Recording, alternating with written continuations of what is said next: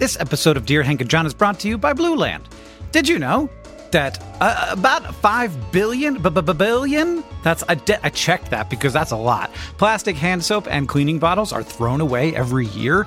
And if that's not bad enough, most cleaning formulas are 90% water, which is heavy. We're shipping around all this water using fuel when we don't have to. Every year, Americans throw away 25% more trash from Thanksgiving to New Year. This year, maybe turn the New Year's resolution into action that makes a difference by switching to Blue Land.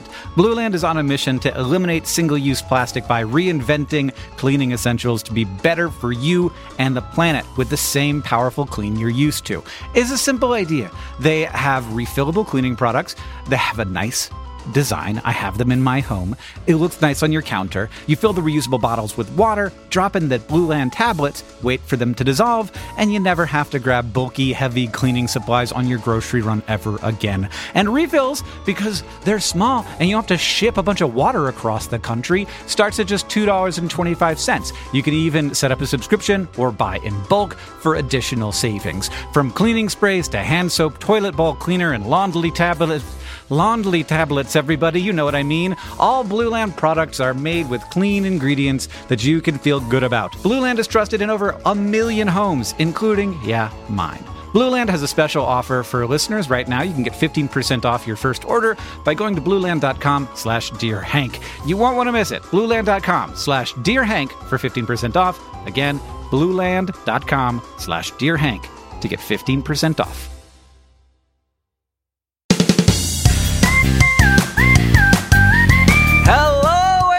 Welcome to Dear Hank and John. Or as I prefer to think of it, Dear John and Hank. It's a podcast where two brothers and no Ryans answer your questions, give you dubious advice, and bring you all the week's news from both Mars and AFC Wimbledon.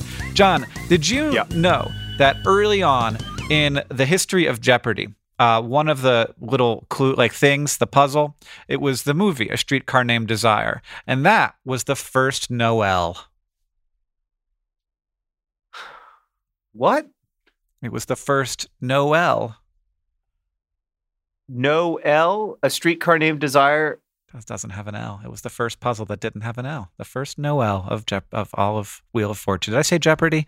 Wheel of Fortune. That was the worst. So for that joke to work, you would have had to say Wheel of Fortune instead of Jeopardy, which you... So you really... I don't know it was very confusing for me. And then... Secondly, I would have to instantaneously know by a listening experience, not a visual experience, that A Streetcar Named Desire is a name of a play that doesn't have an L in it. Yeah. That was a play? So that was a joke. Let's just move on to my topic. I have something I'd like to discuss with you, Hank. So long-time listeners of the podcast. I'm going to be riding the high of that experience all day. That one was so bad. Long-time listeners of the podcast know that when Hank and I were children, we were huge fans of a roast beef restaurant called Rax. Uh-huh. R-A-X. Yeah. And there are now 5 Raxes left in America. But Hank, I have some interesting and somewhat exciting news in the field of Rax. So... for whatever reason, because I guess we are public-facing Rax enthusiasts, I have sort of been hooked into a group of people who I like to call the Raxerati. These are hardcore Rax fans who define themselves, like a lot of very small communities, it's also really intense. And I received word over the weekend that while it is still not confirmed, on November 22nd, a new corporation filed for its existence. Like when you're a baby, you're born, but when you're a corporation, you file. And it is called Rax New Carlisle. Oh, I cannot imagine that this is a good idea. Which implies to Rax enthusiasts that there is a new Rax opening up soon, hopefully, in the suburbs of Dayton, Ohio, which is only 2 hours from my house in Indianapolis. And this dramatically increases the chances of me actually committing to the bit. So this is so New Carlisle is a town. Yeah. And it is outside of Dayton, and it's 2 hours from your house. Yes. Can you wait until I get back? I think I have to. Also, it's not that much of an inconvenience to not drive to New Carlisle, Ohio. Your part of the country is absolutely wild. Leaving between Indianapolis and Dayton, Ohio, there are 2 large roads, 40 and 70, and they just run parallel to each other the whole way. Yeah. They like, which one do you want? Whichever. They're not. They're like 30 feet apart. Yeah, it's like, which one's better for you? You can pick. It's just how you feel today. There's not going to be a lot of traffic on either of them. I mean, meanwhile, where Hank lives in Montana, there are 12 fields between these two very, very busy roads. Yeah, I mean, they go to different places. They go to Dayton. Well, I mean, after Dayton, though, they go to different places. It is true that there is arguably too many lanes of interstate going through Dayton. But after that, they go to very different places. Okay, well, you guys are well connected. Yeah. I mean, Indianapolis is the crossroads of America, Hank. Okay. You look at a picture of it, it does look like that. It looks like, I guess, the crossroads Dayton is of America. The crossroads of America now. What is Dayton? What is Indianapolis? What is Dayton to Indianapolis? Is it like, is Dayton like Indianapolis's Miami? No, no, no, I would say that Dayton is a little bit, and I don't want to offend anybody from Dayton, but I would say that Dayton is a little bit like Indianapolis's Fort Myers. You know what I mean? Yeah, all right. Yeah, I get that. You get it? Uh-huh. Yeah. A little. It's got a little Fort Myers energy, but without the beaches. John, I've as you might have expected, I'm scrolling around Google Maps right now, and in between Cincinnati and Dayton, which are really close to each other, right in the middle is a little town called Middletown. They knew what was going on. It's like that place right between Orlando and Tampa called Orlampa. Is there a place called Orlampa? You made that up. It's real. You made that up. Every place that's in between Orlando and Tampa is Orlampa. You made that up. God, you tricked me for a second. Now I'm Googling it, and you're going to laugh at me when there is no... There is an... Welcome to Orlampa, the tourist attraction that doesn't exist. Hank. You tricked me. And then they tricked you. And then they tricked me. Can you call the New Carlisle Rax people and talk about the cookie situation? Because this is all I want. All you want is that, like, undercooked chocolate chip cookie. I can still taste it. Yeah, no, it was a good cookie. I want the little plastic alligator that the kids' drinks came in. Yeah, like, I just instead looked of it coming up in a cup, because they came we were in doing an alligator-shaped plastic mold. You can get it for $25.50 on eBay. I mean, vintage 1984 alligator owl sippy cup lid plastic.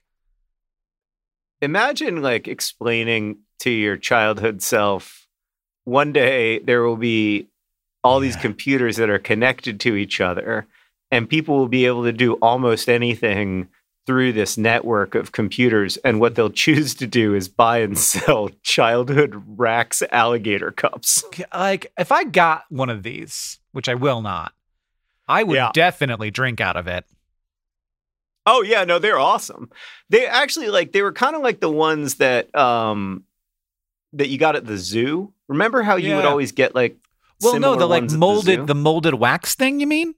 Yeah. That came out of the machine? You didn't drink out of those, though. They just, like, smell like hot wax? No. Like, no, that's where you got your kids' drinks from, was like from molded drinks. Zoo drink. Oh, I forgot that there were characters other than the alligator. The alligator was Uncle Al Alligator. Uncle Al, yeah. That's what I searched for. I remembered that. By the way, I know you love a dad joke. Do you want to know the name of the holding company that owns all the Raxes? Oh, God, hit me. It's From Rax to Riches. I knew that. I actually knew that. Wow. Am I one of these Rax people, John? You might be a member of the Raxerati, Hank, without even noticing it. The three main characters in the Rax lore are Uncle Al Alligator, Hooter the Owl, and the Fearless Frog, who is inexplicably orange. Yeah. And unfortunately, they did not make a Mr. Delicious that you can suck right out of his head. Yeah.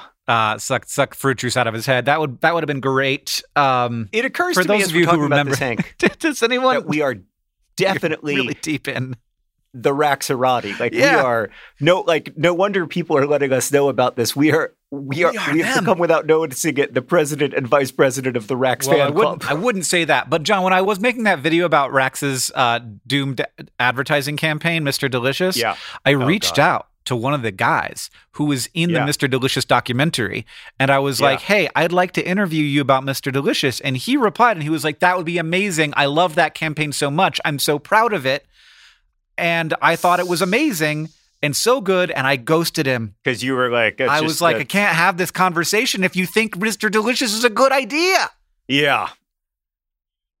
Yeah. I mean, I ghosted him. And then I waited a year to make the video. That's how awkward I felt about it. Oh, so you didn't hurt the guy's feelings. Yeah. That makes sense. Well, and the truth is, I was going to say the truth is maybe it was a good ad campaign, but it wasn't. It wasn't. It was really offensive on a lot of levels.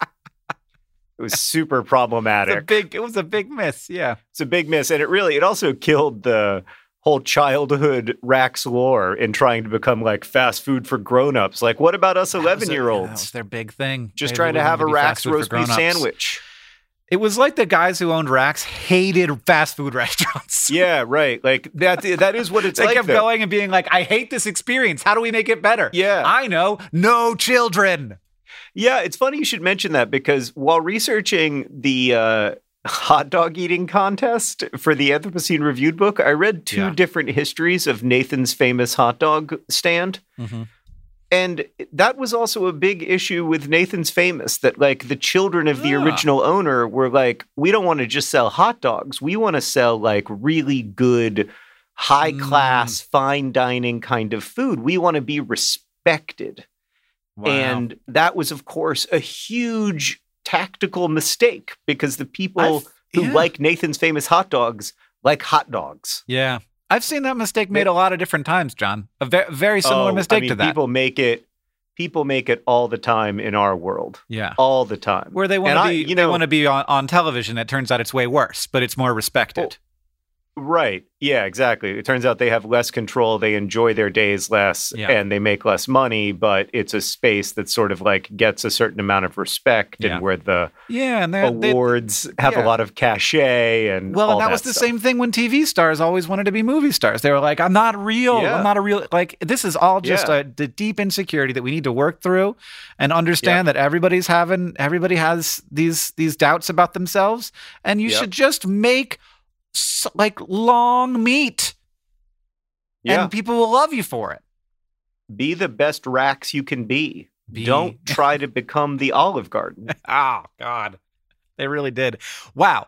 Okay. You want to do a question? Because this has been not great. I think we should just do this. I think we should just do this for the rest of our lives. All right. Well, I can't wait to go to a Rax with you, whether in Finland or not. It was Finland? It's a state secret. This first question comes from Katie and Ariana, because that can happen now. Dear Hank and John, they ask, my friend's older brother just made her his beneficiary, which obviously led to the discussion of not if we should have his body bronzed, but in what position he should be left to stand in for the rest of time. My question is, what would you like to be posed doing if you were bronzed after death? I mean, we have to die anyway. Katie and Ariana. Oh, boy. Well, I want to be absolutely clear that I do not want to be in a carbonite situation like Han Solo on any level. I don't want to be frozen in bronze, and I especially don't want to be frozen in bronze with a chance of later being reanimated. Well, Well, here's what I want. No. Here's what I want. You're going to upload your consciousness. I just know it. No. I mean... If it was an option, I would love to just... Oh, God! I'd love to just be one of the pieces in Tetris forever. That's me. I'm the L one that goes to the right. And every time one of those comes up, that's me. But it has your soul. It has my soul in it, but then it's only while it's moving. But then when it's secured, then I don't exist anymore. And then when it comes back, as soon as it's in the little window and it's like, coming up next, that's me again. I'm back. I'm alive once more. And then you twirl me around and I'm like, I have experience again. And then I hit the ground and it's just like, don't exist. And then sensations just over and over again. It's a real joy for me. I'm looking forward to it. That's not what I was. My idea of actual hell. So is that how it works? Anyway, no, here's what I want. Because I've been thinking about this situation with with what are they called? The mausoleums? Yeah. And look, I'm not gonna have a mausoleum, but I'm gonna pretend like I will. And I don't want my body to be in the carbonite, but I want people to think that my body's in the carbonite. I love that. Where there's like inside, they look through the window and it's just like me with like my hands sticking out and my face like, ah! But it was just made like 3 years before I died. I love that. Okay. I think that's the right answer. Not being the L Tetris piece. Which Tetris piece would you be for eternity, John? Well, I mean, the eye piece is the obvious one because then you get to make Tetrises. Oh, that is fun. But more if flashing. I'm going to be realistic about who I am, I would be the square. I'd be that little O piece that's just like a little bit of an inconvenience. They turn you around and around, but nothing even happens. Yeah, exactly. They keep hitting the button. I don't actually... Yeah, because of my vestibular system, I don't actually like rotation that much. So it suits me just fine to be the square. Down or down faster. Those are your two options. I think it's interesting that you say you're not going to have a mausoleum as if you're going to make the decision. You think? My intention... you getting the mausoleum for me? Is to get you a mausoleum, whether you want one or not, and carbonite you. Great. I think that would be great. Now, I think it's unlikely that I'll outlive you, but rest assured that should I happen to, I will be building you like a Taj Mahal pyramid level monument. All right. I'm going to pour all of our collected resources, John, I wanted to... Oren's college fund, everything into this amazing mausoleum. Great. Can it be a underground cave system? Because that's a great idea. That is such a cool idea. Yeah. I love that. Mm-hmm. But there's going to be a mausoleum in the cave. Right. And it's all going to be like very Disney looking. Like it'll just be like spray foam insulation over dirt. This reminds me of some really important breaking news, which is that Hank Green has signed his will. I did do that. For a second, I was like, did I do it? Years. I forgot. And my voice caught and I was like, did I not do it? But I did. I did do it. Oh, it's a big relief. Actually, somebody emailed me a few days ago and said, has Hank signed his will? Yeah. Because I think about it all the time. Yeah, it was wild. It just sat there for a long, long time where the guy and we just emailed and we were like, hey, can we do this? And they're like, yeah, it's all ready. We like these parts. And I was like, they look fine. I'm going to be honest with you, buddy. I think that it's better that I have a will than I have it perfect. Because I'm not planning on dying. And you can fix it later. You can fix it later, but it's good to have something in place. Yeah, he kept saying we could fix it later, and he also was like, now we're going to put a copy of this in the vault. Oh, good. The fireproof vault. And it was like, do you want to take it home or do you want us to store it in our fireproof vault or in your fireproof vault at home? And I was like, I think you should put it in your fireproof vault because my fireproof vault is made out of wood. And it's a bookshelf. Yeah. Doesn't have a front on it. Well, it's interesting you say that because we have most of our important documents, and maybe I shouldn't say this on a podcast, but we have most of our important documents like pressed into a book, but only we know what the book is. Well, but the fire knows where all the books are, John. Exactly. Yeah, no, none of this is fireproof, but it is a pretty good strategy because if you're like in our house, you might think like, oh, I bet they put some important documents in a book, but you won't think of which one. And there are a ton of them. Yeah. Like an actual ton. Mm-hmm. So there's very little chance of success. Yeah. All right, Hank, let's move on to another question. This one is from Megan, who writes, Dear John and Hank, I'm new to the podcast, so I'm listening to the catalog in reverse. Megan, it's a fascinating listen when you start in 2016.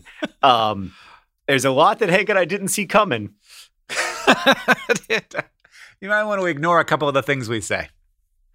I'm currently on episode 259. That's incredible. Congratulations. And it came out in September of 2020. And Hank is discussing how he feels 2021 will go, considering the nature and state of the pandemic. He is very worried about 2021. That being said, how did 2021 go for you compared to your expectations? And do you feel any more hopeful or confident going into 2022? That's a great question. Always worried about next year. Megan, I thought this was a great question, Hank, because this is our last podcast of 2021. Yeah. I don't know why we didn't have that be part of the whole thing. Probably should have ended with that banger with Ryan Reynolds, but no, it's this one. It's this one. So... How do you feel going into 2022, Hank? And how was 2021 compared to your expectations? Well, I can't remember my expectations at all. That's one of the great things about being a human is that we forget how we felt about things once we experience them. And then we retroactively apply how we felt about it to how we thought we would feel about it. Yeah. So I don't remember. 2021 had its advantages. I like vaccines. That's great. Mm-hmm. Was that this year? Yeah. Feels like it was this year. That was this year. You and I got vaccinated this year. Wow. Gosh. And boosted. So, yeah. So that's good. I am a pretty optimistic guy. Yeah. I think that things are going to be okay next year. But I don't have a ton of confidence that we're going to get to a really solid, stable place like we had for a few decades after I was born in the next 10 years or so. I think it's going to be a bit messy. I think we've got a bit of a messy time ahead of us, honestly. Yeah, I feel a lot of apprehension about the next few years. In general. Mm-hmm. So it's a little hard to piece that all together. What I will say about 2021 in retrospect versus 2020, you said that we change our projections to fit our experiences. And that's true to some extent, but that's definitely not the way I felt about 2020. Like when I think back to December 2019 and how I thought that year was going to go and how I, looking back at it at the end of December 2020, like it did not go how I thought it was going to go. And I was acutely aware of that. And in that sense, this has been a return to normalcy because I thought 2021 would be challenging, and it has been. I am very worried about the next few months, and then I'm very worried about the overall arc of the next decade. Yeah, I mean, one of the things about COVID has been that a lot of my worry has been around the disease itself and the effect that it has on individuals. And what I think that we don't think enough about is the effect, or what I didn't expect is that to the effect that a long-lasting pandemic would have on society. And I feel like that's the thing that is giving me a lot of apprehension. I am very discouraged by the lack of folks to have gotten through this together, Mm-hmm. Yeah. And to continue to prioritize the people who need to be prioritized. And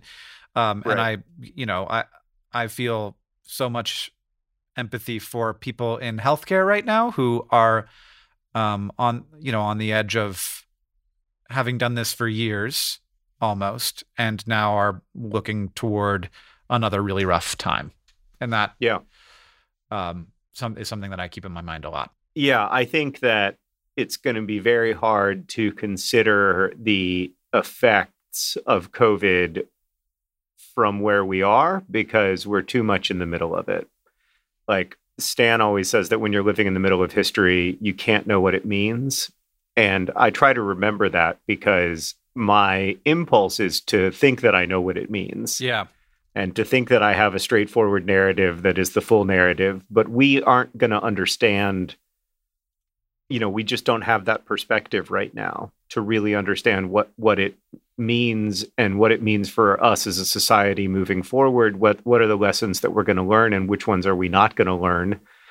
And the thing that I'm most worried about is the long-term impacts. I mean, I'm worried about the impacts, obviously, that it has on individuals on a day-to-day basis. Mm-hmm.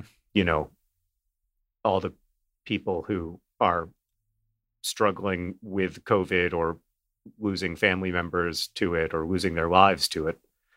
It's, of course, the biggest concern, but there are long-lasting societal implications for this that I don't understand and that I don't have any perspective to understand yet. And I don't know what that's going to be. Yeah. I know that my daughter doesn't meaningfully remember what it's like to go to school and see her teacher's mouth move. Yeah.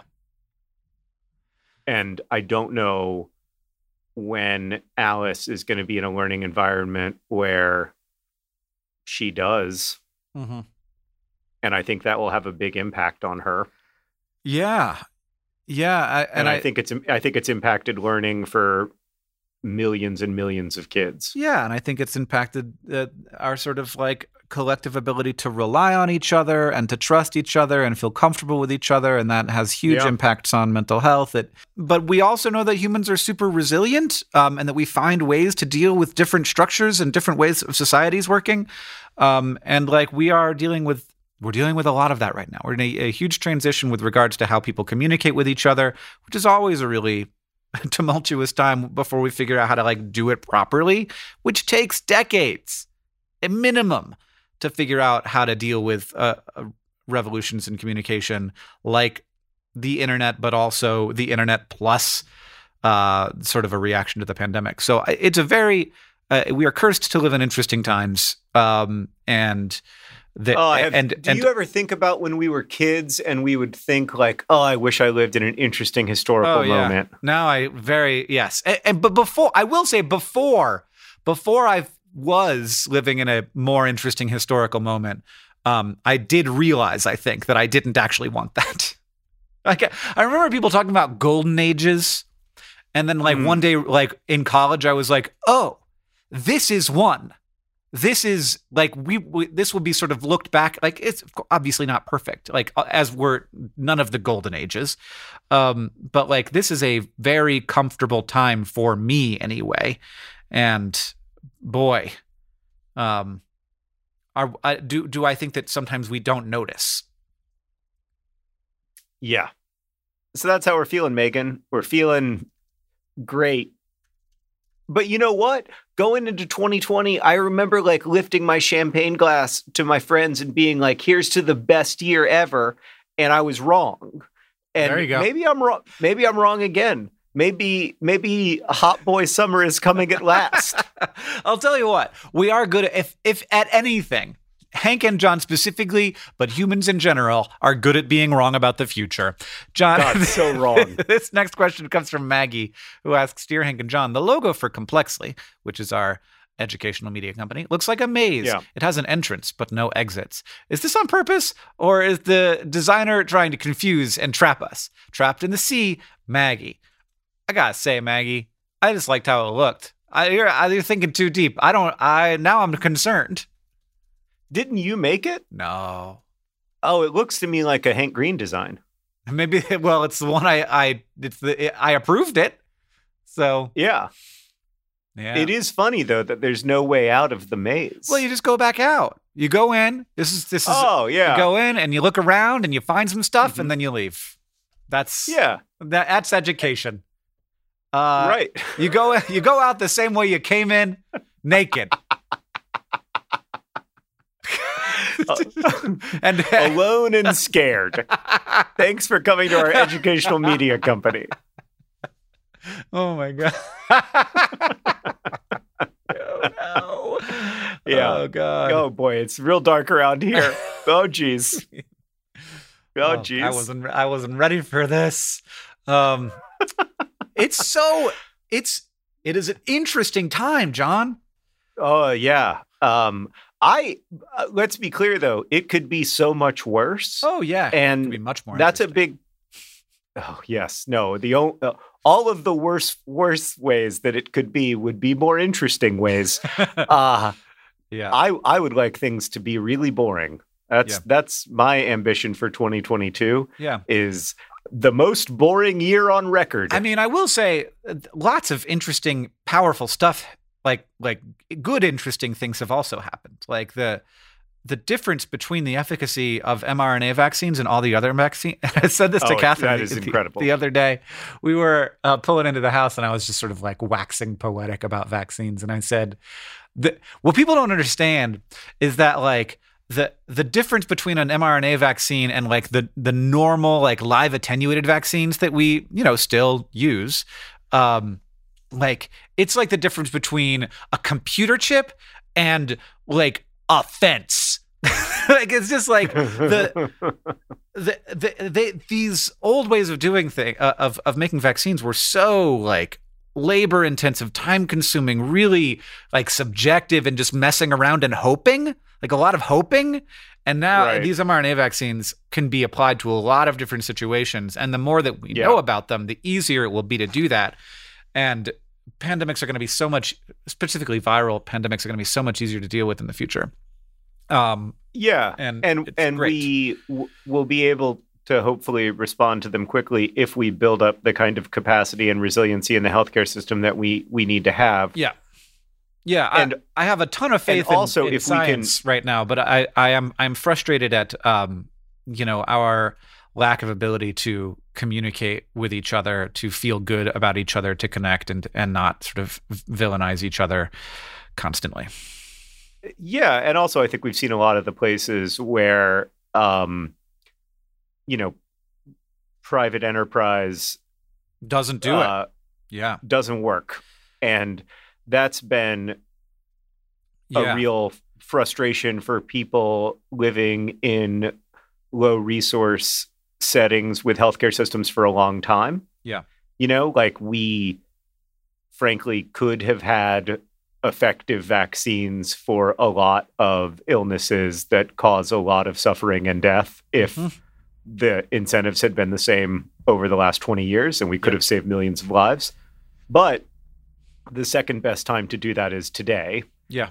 And we can save millions of lives over the next 20 years if we put our resources in the right places. And so that's another takeaway for me.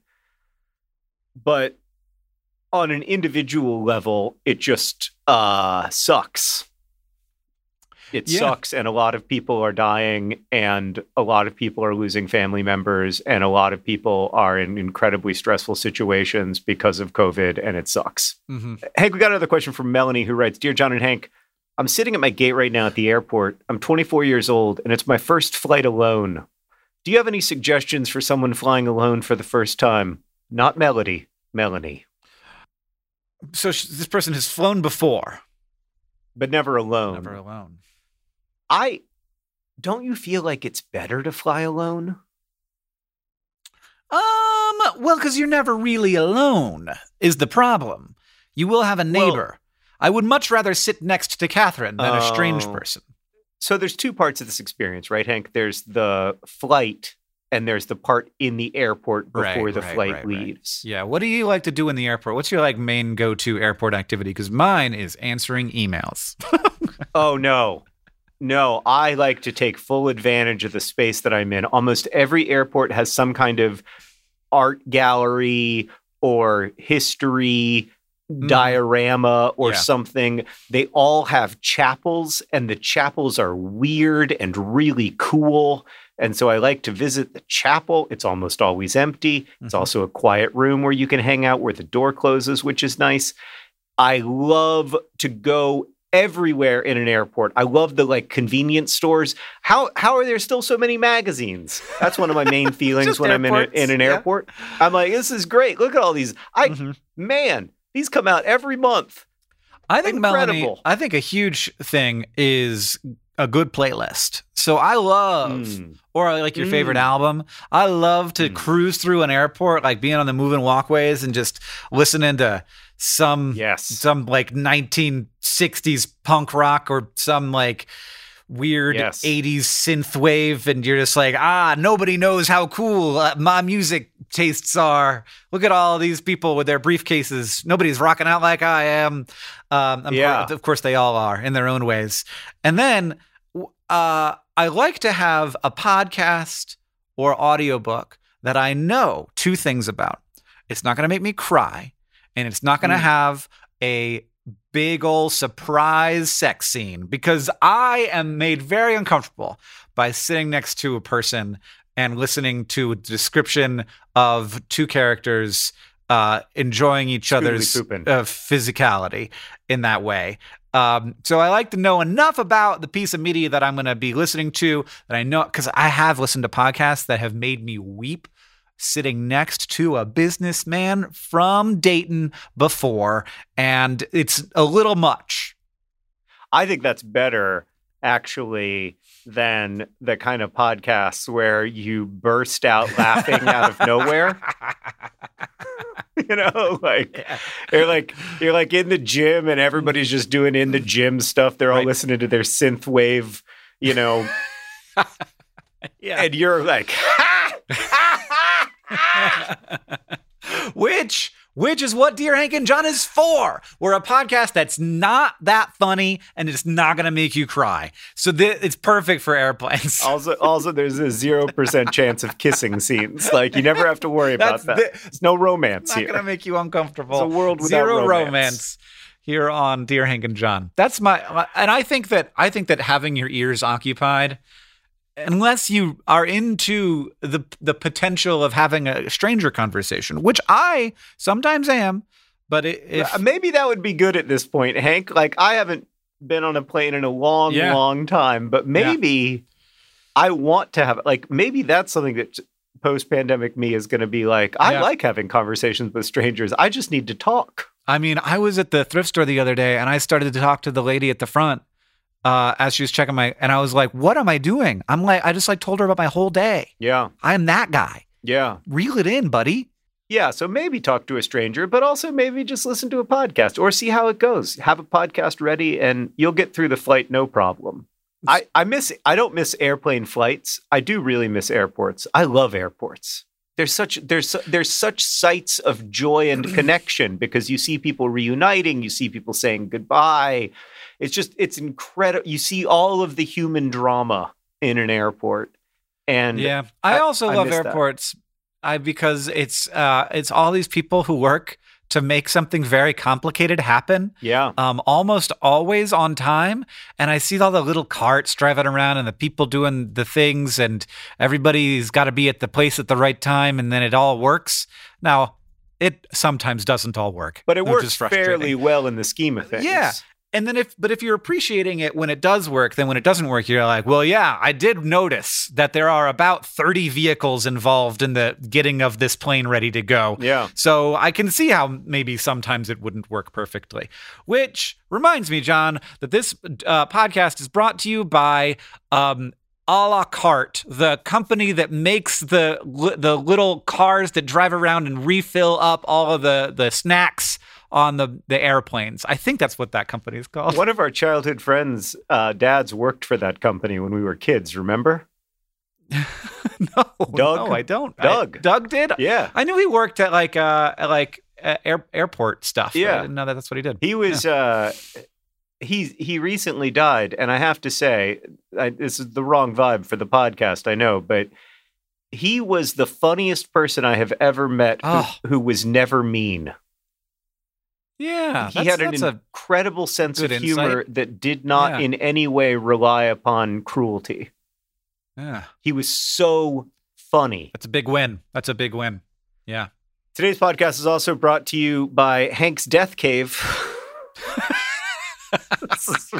It's real hard to know how to make that transition, and I guess I just kind of went for it, and it did not work. It's great. Hank's Death Cave. Hopefully we've transitioned away from sincerity well enough to talk about Hank's Death Cave.